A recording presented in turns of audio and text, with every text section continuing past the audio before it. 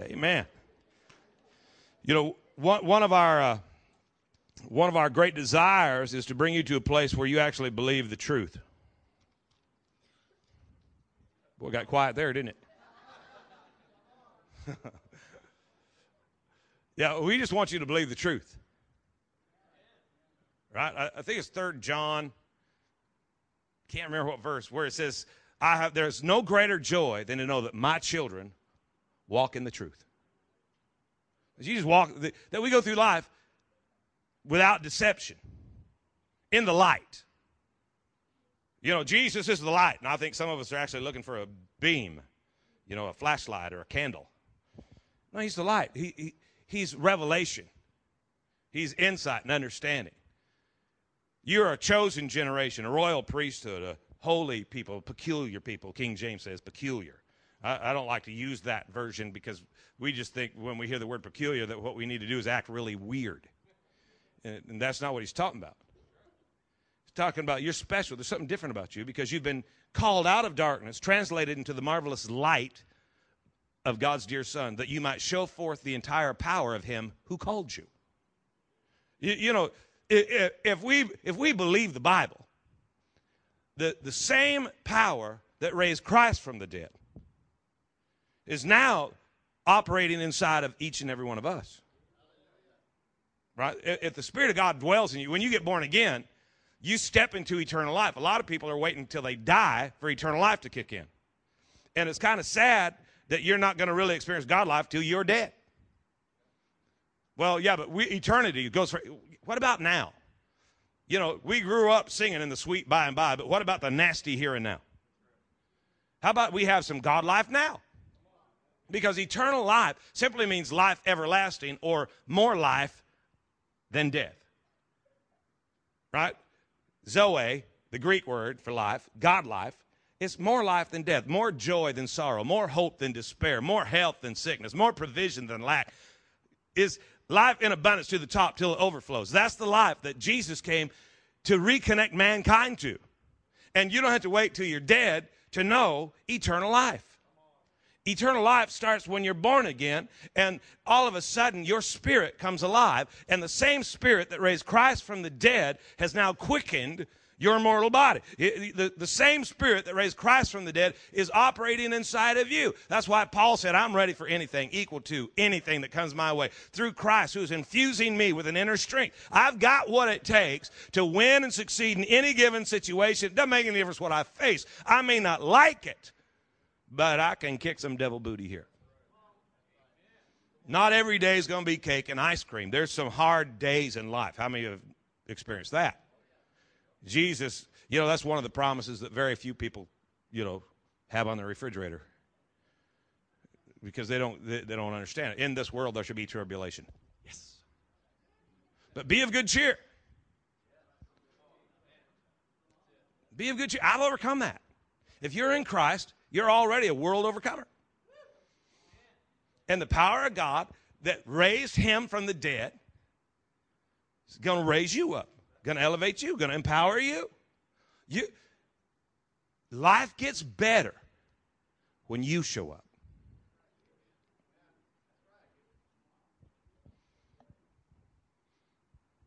You know, it's so weird to me sometimes. This is just one of the things I have to wrestle with. It's like, well, we're gonna teach people to prosper, and they get mad.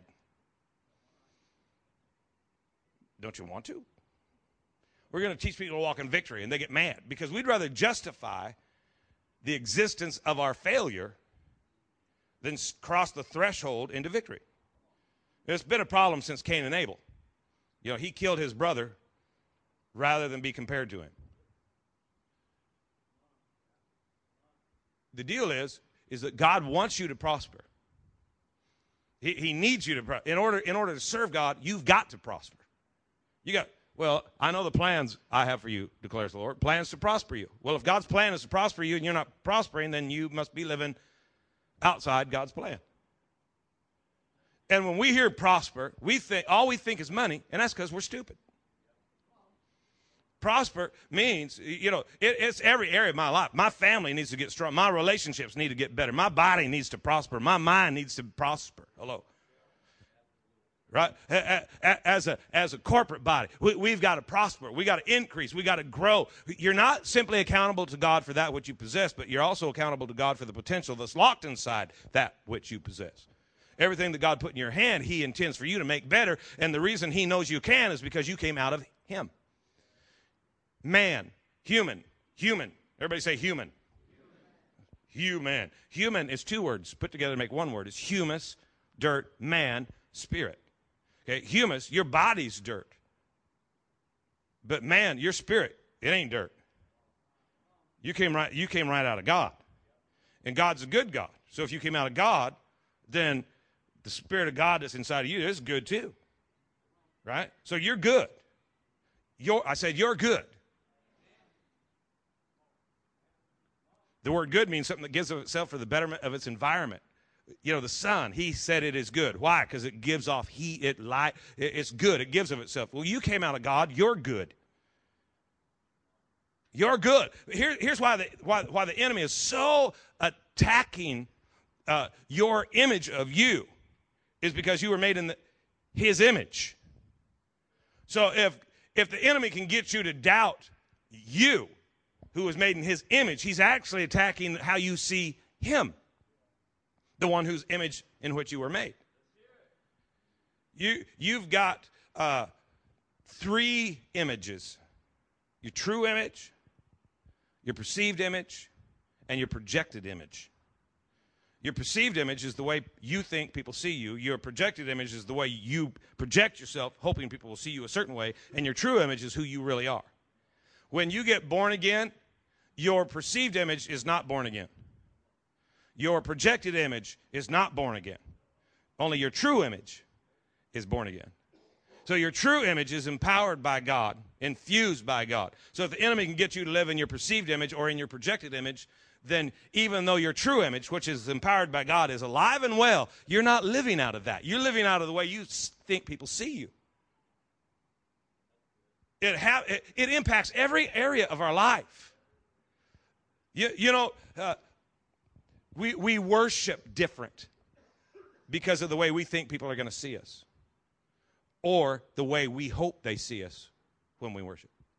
We deal with people outside, in the secular world and on the job. We deal with people from our projected image and from a perceived image. We're constantly outside our true image. And it's the true you that God sent Jesus to give Zoe to. See, you just ain't got a whole bunch of power in your projected image. You might think you do. You might think it looks good. You might think, wow, let's look at how people are. And you can mess with people, and they will respond to the image that you live out of. But you don't have any freedom. You don't have any victory in a projected image. Because when you go to bed at night, it's you that went to bed. And you lay awake on your bed all night, worried and confused and empty and defeated and disappointed. Why? Because you're living from a projected image. Because your perceived image is so messed up.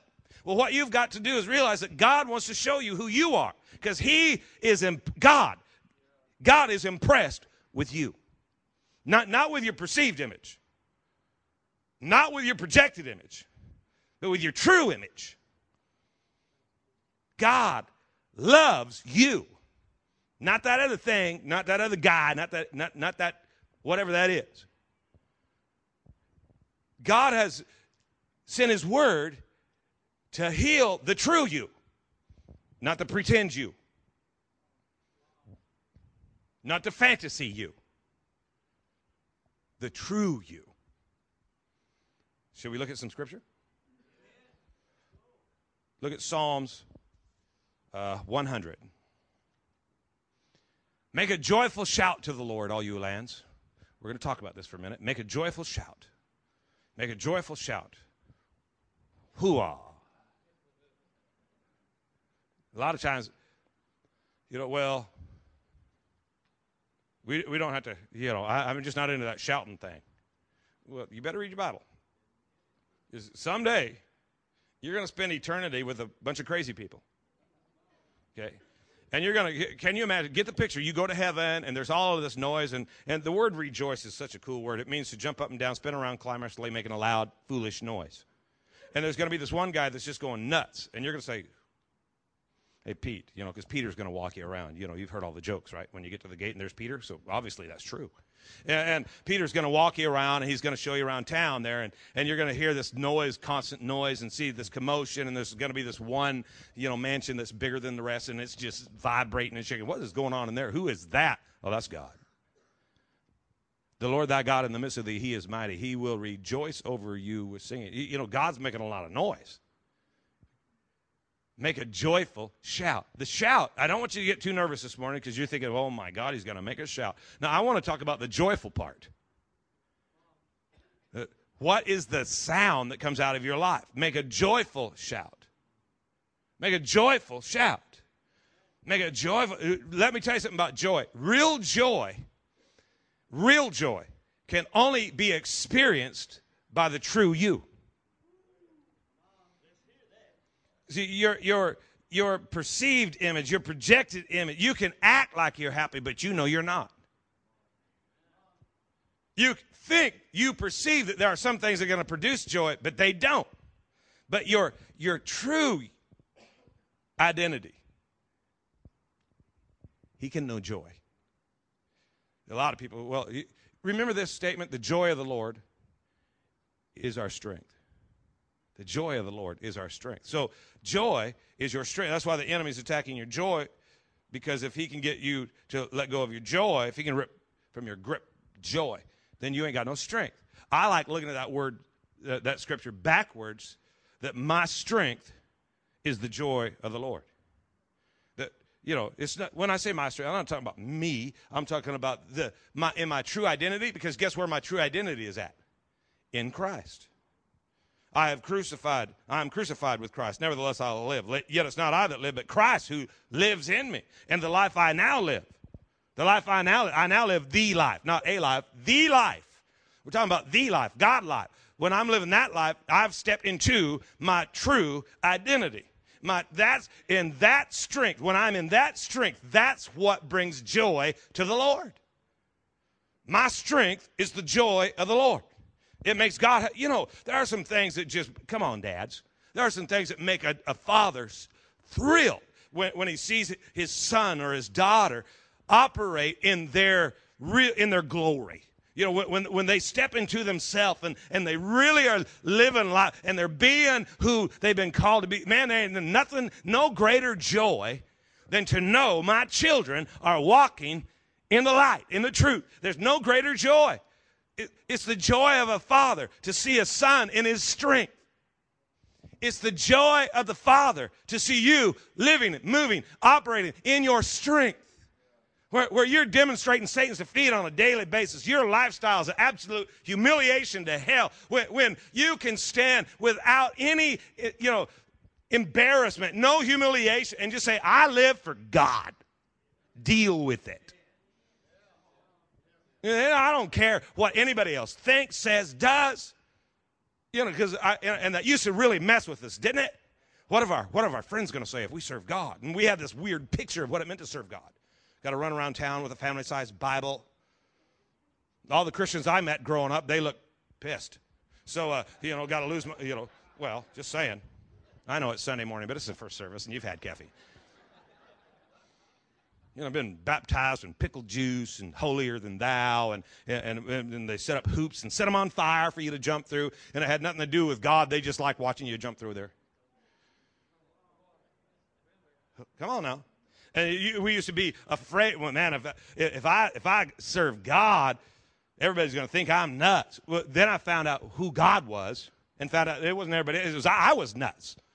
That picture that I had of living for God. And this is after growing up in church. And I don't mean we went to church, once or twice a month, like some of y'all. No, we were good people. Psst. Well, in our own estimation, we were really good. Because we were in church every day. Well, it was who we were. That was the lifestyle. We had the tent. We play, at 7 years old, I could play Chet Atkins guitar. So that kind of grew a crowd in certain circles. And so I was in church my whole life, and you have no idea how many angry, bitter people I've played guitar for. So you kind of get the impression if you smile, they think you're on crack. And they want to cast the devil out of you or something. And you get this weird picture of what it is to serve God. And so all of a sudden your image is screwed up. And you know what's funny is most of us, we have no idea that most of our decisions, most of our actions are based out of a perception that we have of what other people are going to think. And then we say, I'm serving God. Well, the word serve means to yield in obedience to. So when you're in your perceived image, you can't serve God because you're serving others. Why do I struggle? Why I've asked God to do what he said he would do? No, you didn't. Your projected image did. And what's sad is that your projected image prays a lot, but God doesn't listen. Because he don't hear your projected image. He only hears your true image. So joyful shout, that's not the shout that comes out of you. The shout that comes out of you is not joyful, it's angry. It's bitter. It's broken. It's paralyzed. See, I could say, hey, let's all shout, and I could get you all to do it, but the fact of the matter is that for a lot of us, it wouldn't even be real. Because to have a joyful shout means joy's got to be in there. Look at the next one. This is so good. Serve the Lord with gladness. Sure. I'll tell you what now. That would be a breakthrough. Serving with gladness. Serving the Lord with gladness. If we're not careful, see, a lot of us, we begin to serve. You know, it's really cool. Let me just say this to you. Now, don't be getting depressed. Be getting enlightened. Let's have breakthrough, but there's therefore now no condemnation. We're all in the same boat. We've all been lied to. We've all been deceived, and all we want to do is step out into the light. But a lot of times we serve from a perceived image. Because if I don't get in and do something, they won't think of me the way I should. Or this is the image, that the more I do, the more I'm worth. The more I do, the more valuable I become. And today, you really have to hear me. We have a pretty healthy church. We have the Hard Workers Party today. About 50%, I think, of people who will be in church today will be back tonight. Why? Because they serve all year. Do you realize that's crazy good? 50% participation? Now, me, I'm believing for like 99.9. But from the true image, right? See, do not ever think that the more you do, the more valuable you become. Because you're already incredibly valuable. Your value is not based off of what you do. I can't do more and get God to love me more. If I do more and more and more, his love for me is exactly the same. And if I do nothing,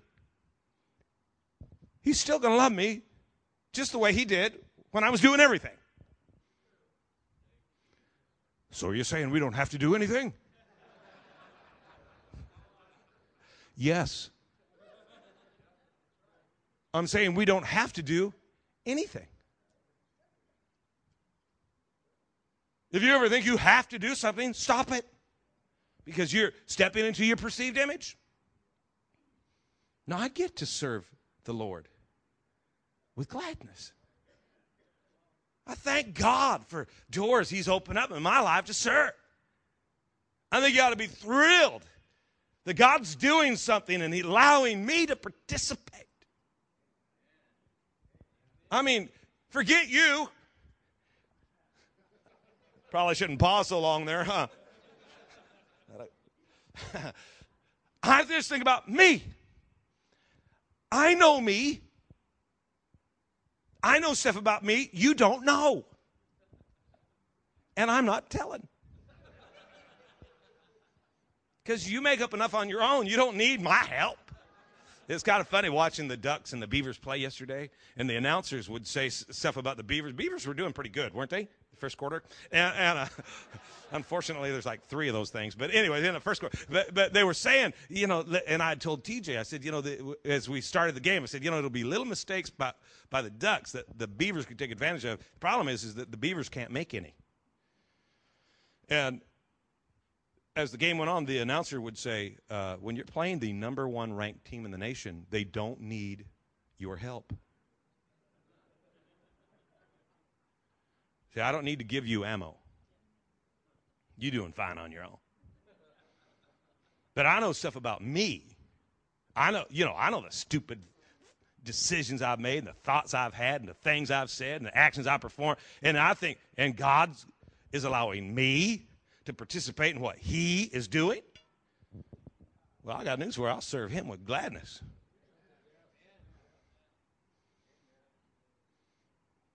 A week ago or so, when the snow first started coming in, Charles Darby pulls up, and I'm out there, and the doors are open, and people are coming in. They had to climb over snow, so I'm shoveling stuff, and Charles jumps out, and he says, "What are you doing?"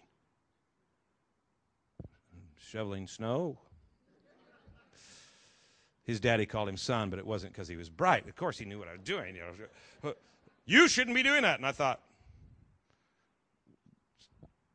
why shouldn't I? Somebody's got to do it. I'm thrilled to do it.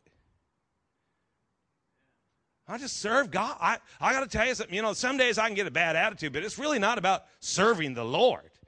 I love serving the Lord.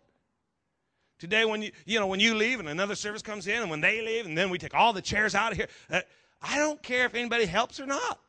I think it's your opportunity, but I don't care. And you won't be here, right? Because you'll be gone recaffeinating. I love to serve the Lord of God. But you know what? If you complain about everything you have to do, realize you're in your perceived image.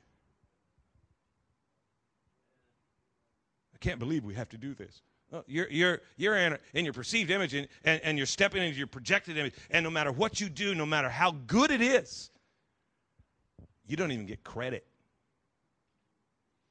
In other words, you're wasting time.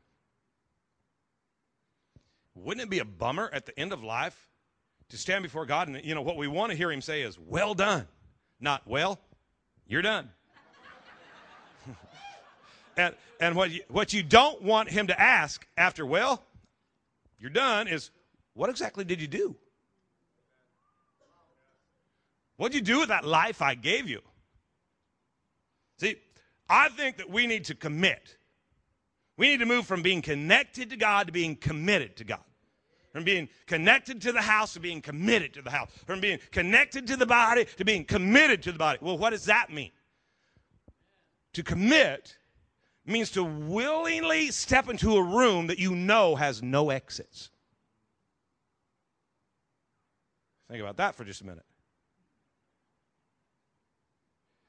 I know some of us have been through all kinds of different life things, but I don't want to make you feel bad, if you're working on your, 5th marriage or something, that's all right. But how come in America over half the marriages end in divorce? Because we really don't understand commitment. Come on. I told my first wife that that I was committed for life, which meant she'd kill me if I did anything else, right? No exits. No exits. So when you commit to prosper,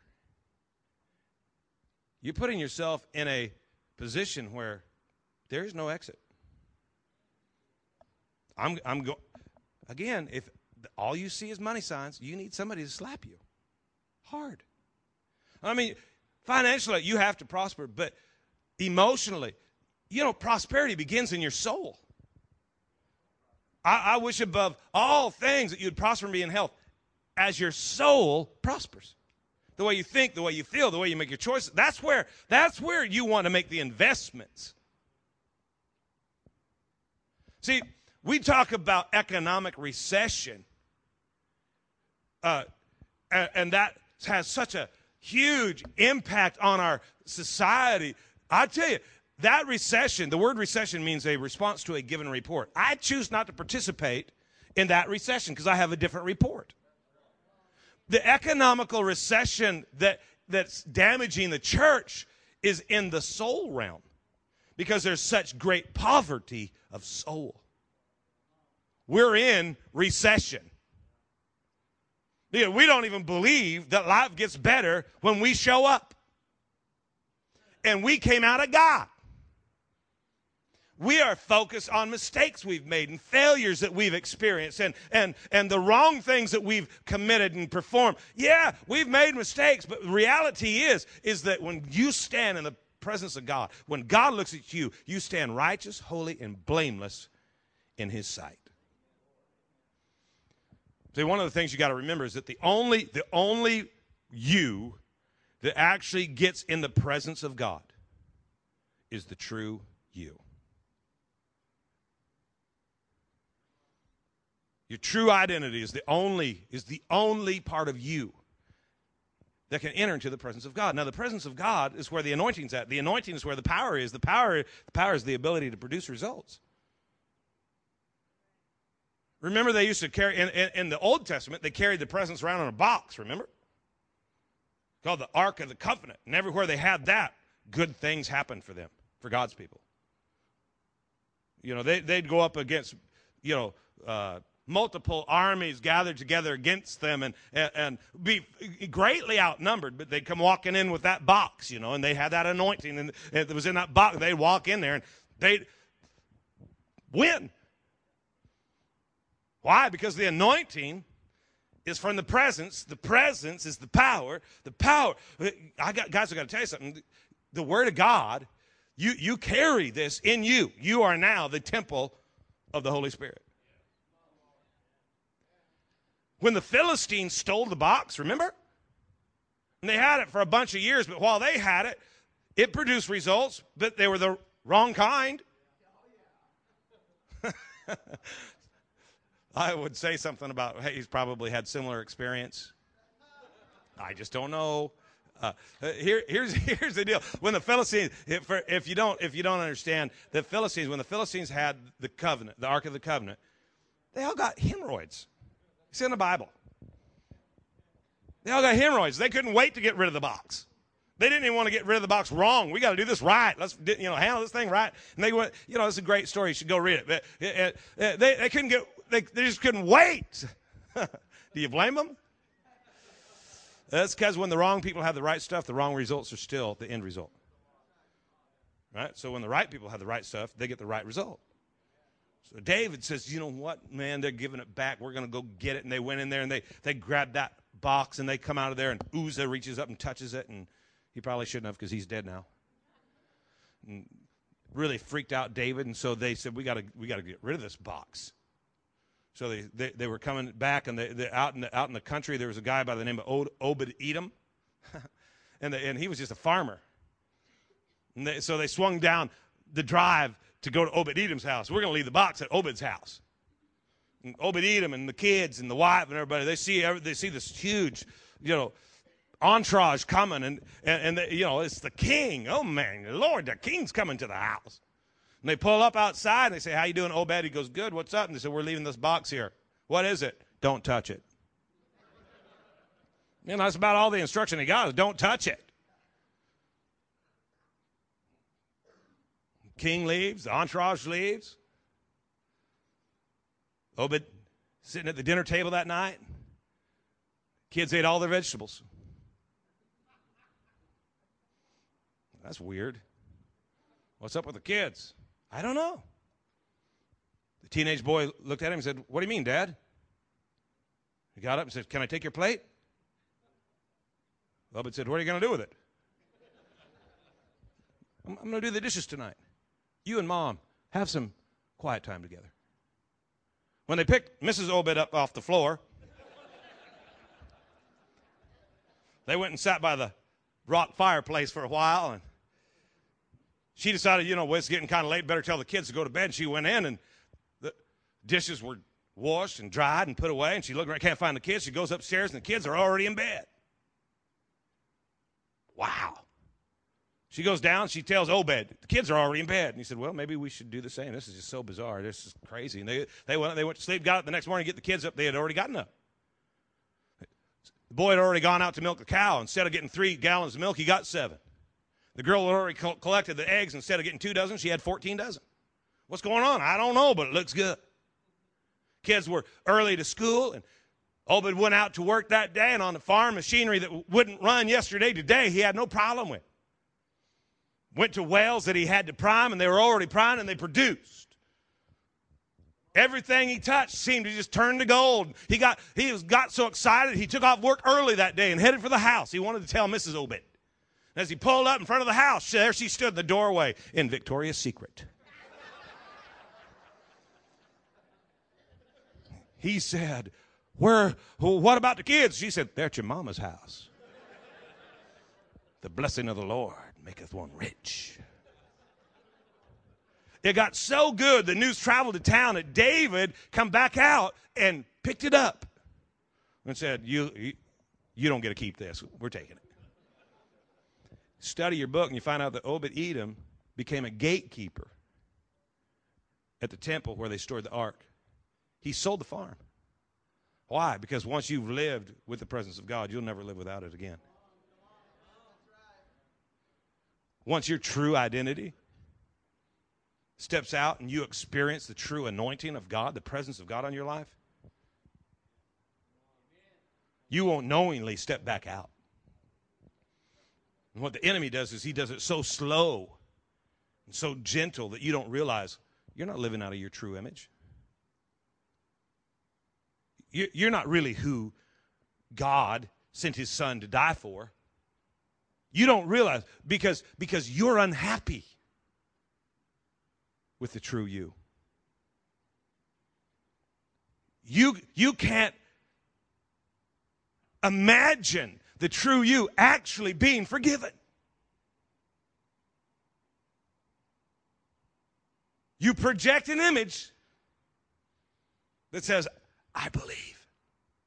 But your true image doesn't live like you believe. In order to attempt to deceive everyone else, you have to first be willing to deceive yourself. James hit it. We just don't see it. He said, you got to be a doer of the word, not a hearer only. See, if you're looking at your life and you're not doing what God's word says you can do, then you've deceived yourself. If you're not walking in victory, it's because you're in deception. Because your true identity, your true image, well, if that came out of God, how could you possibly defeat that? How could God in you, if it's God in you, if it's not I that live, but Christ that liveth in me, how could I be defeated? How do you defeat Christ? If God be for us, who cares who's against us? Greater is he who is in you than he who is in the world. But I gotta get into my true image. It says in 2 Corinthians somewhere, 5:9. Whether we are at home, that means on earth, away from him, or away from home with him, we are constantly ambitious and strive earnestly to be pleasing to him. And why that's important is because your perceived image, you're trying to please you, and your projected image, you're trying to please others. But your true image, you were made to please God. You ever ask yourself, in my current situation, what would really be pleasing to God? I mean, what would really be pleasing to God? You know, if there's just chaos in your world, wouldn't peace be pleasing to God? Lack is present. Wouldn't provision be pleasing to God? Sickness is there. Wouldn't health and healing be pleasing to God? We strive to please him. Look at verse 10.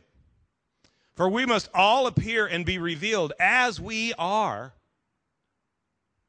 not as we think we are and not as we hope you see us, but as we are. There's a lot in this scripture, and this morning I'm just about done, so I just want to look at that one phrase. We'll be revealed as we are. See, it's you that God loves. It's you. Not only do you need to make a commitment to prosper, you need to make a commitment to celebrate. And you need to celebrate you. I think this season, you know, as you get ready to buy gifts and open gifts, you need to live and be a gift. You are the gift. Romans 12 in the Message, Shelb, is that the one that says, here's what I want you to do? Take your everyday life, the way you eat, the way you sleep, the way you go to work. Give that as your offering to God. Because recognizing what God has done in and for you and in spite of you is the greatest thing you can do for God. To realize that, you know what? God so loved me that he gave his only begotten Son. Don't buy into the deception. Don't let your mind play tricks on you.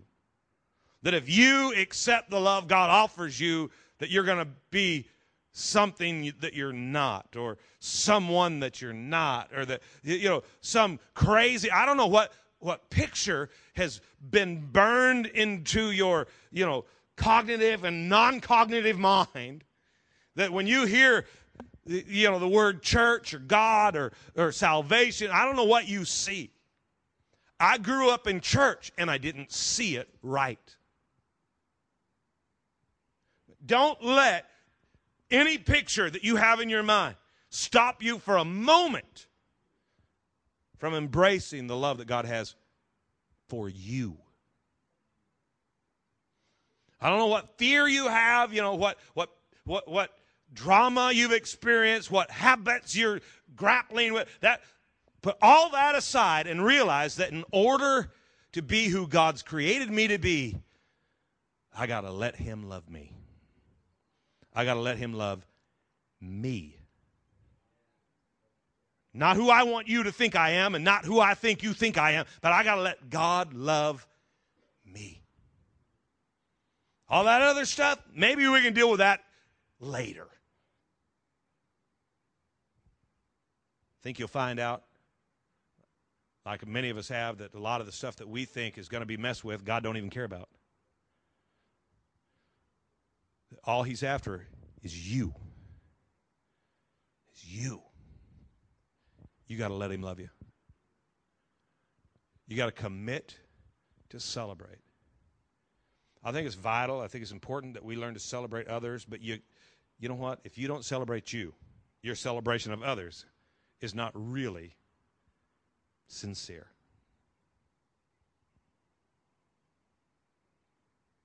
I don't want to celebrate your perceived image. I don't want to celebrate your projected image. Today I want you to know I want to celebrate the true you that God sent his Son to die for, so that your true self could be empowered by God to demonstrate Satan's defeat on a daily basis, so that you could rise up right where you are and say, you know what? As for me and my house, we're going to serve God with gladness.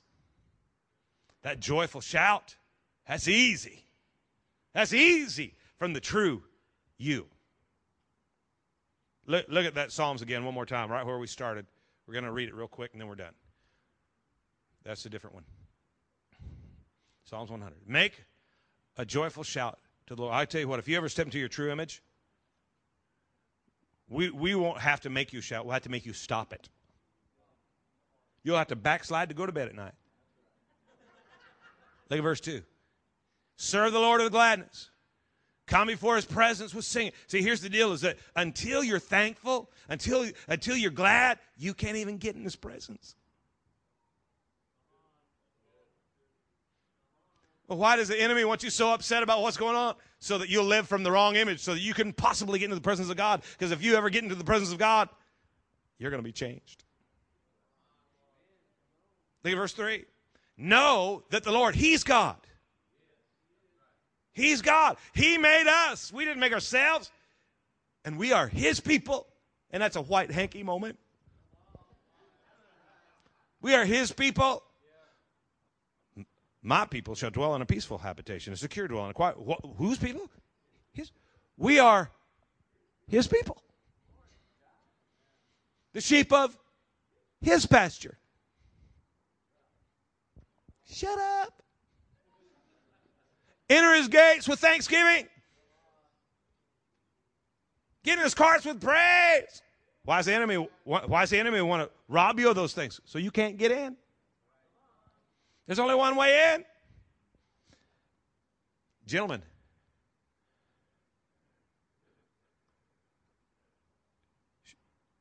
you want to make your marriage better? Realize that your intimate relationship with your wife starts before you go through the gate. You know, enter his gates with thanksgiving, his courts with praise. You're just on your way in with praise. Praise is where we're talking about God. Worship's where we're talking to God. Praise is where we're running around giving it a high five. Yeah, God's good. Woohoo! And the music is playing and we're celebrating. That's bringing us to the place where we're going to step into his presence and we're going to quiet down and we're going to talk to him now. Well, in your marital relationship, how do you talk about your wife?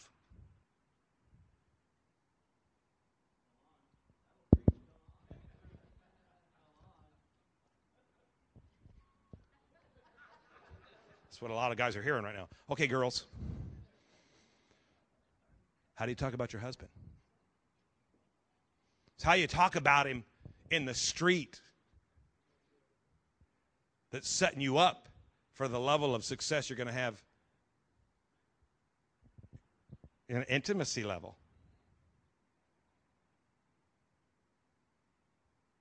We may have to teach on this. Some of you guys are going,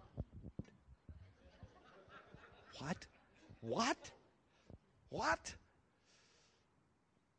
See, a lot of us, we have a hard time getting in the presence of God because all day long we've said everything bad was God's fault. When you're living out of your projected image or out of perceived image, you're under the assumption that everything bad happens to you. That God's probably trying to teach your stupid self something. Really, you end up demented and perverted in your thought processes, and all of a sudden you can't get into the presence of God. Why? Because you live in dumb.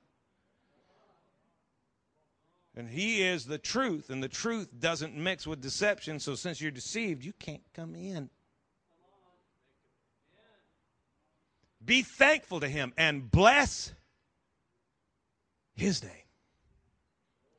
For the Lord is good. Oh, my God. The Lord is good. Man, are you just a Jesus freak? Yes.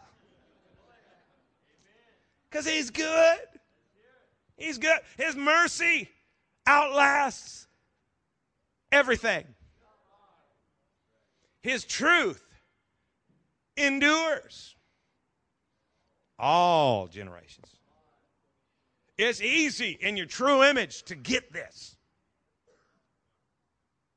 But you got to let your true image be loved by God.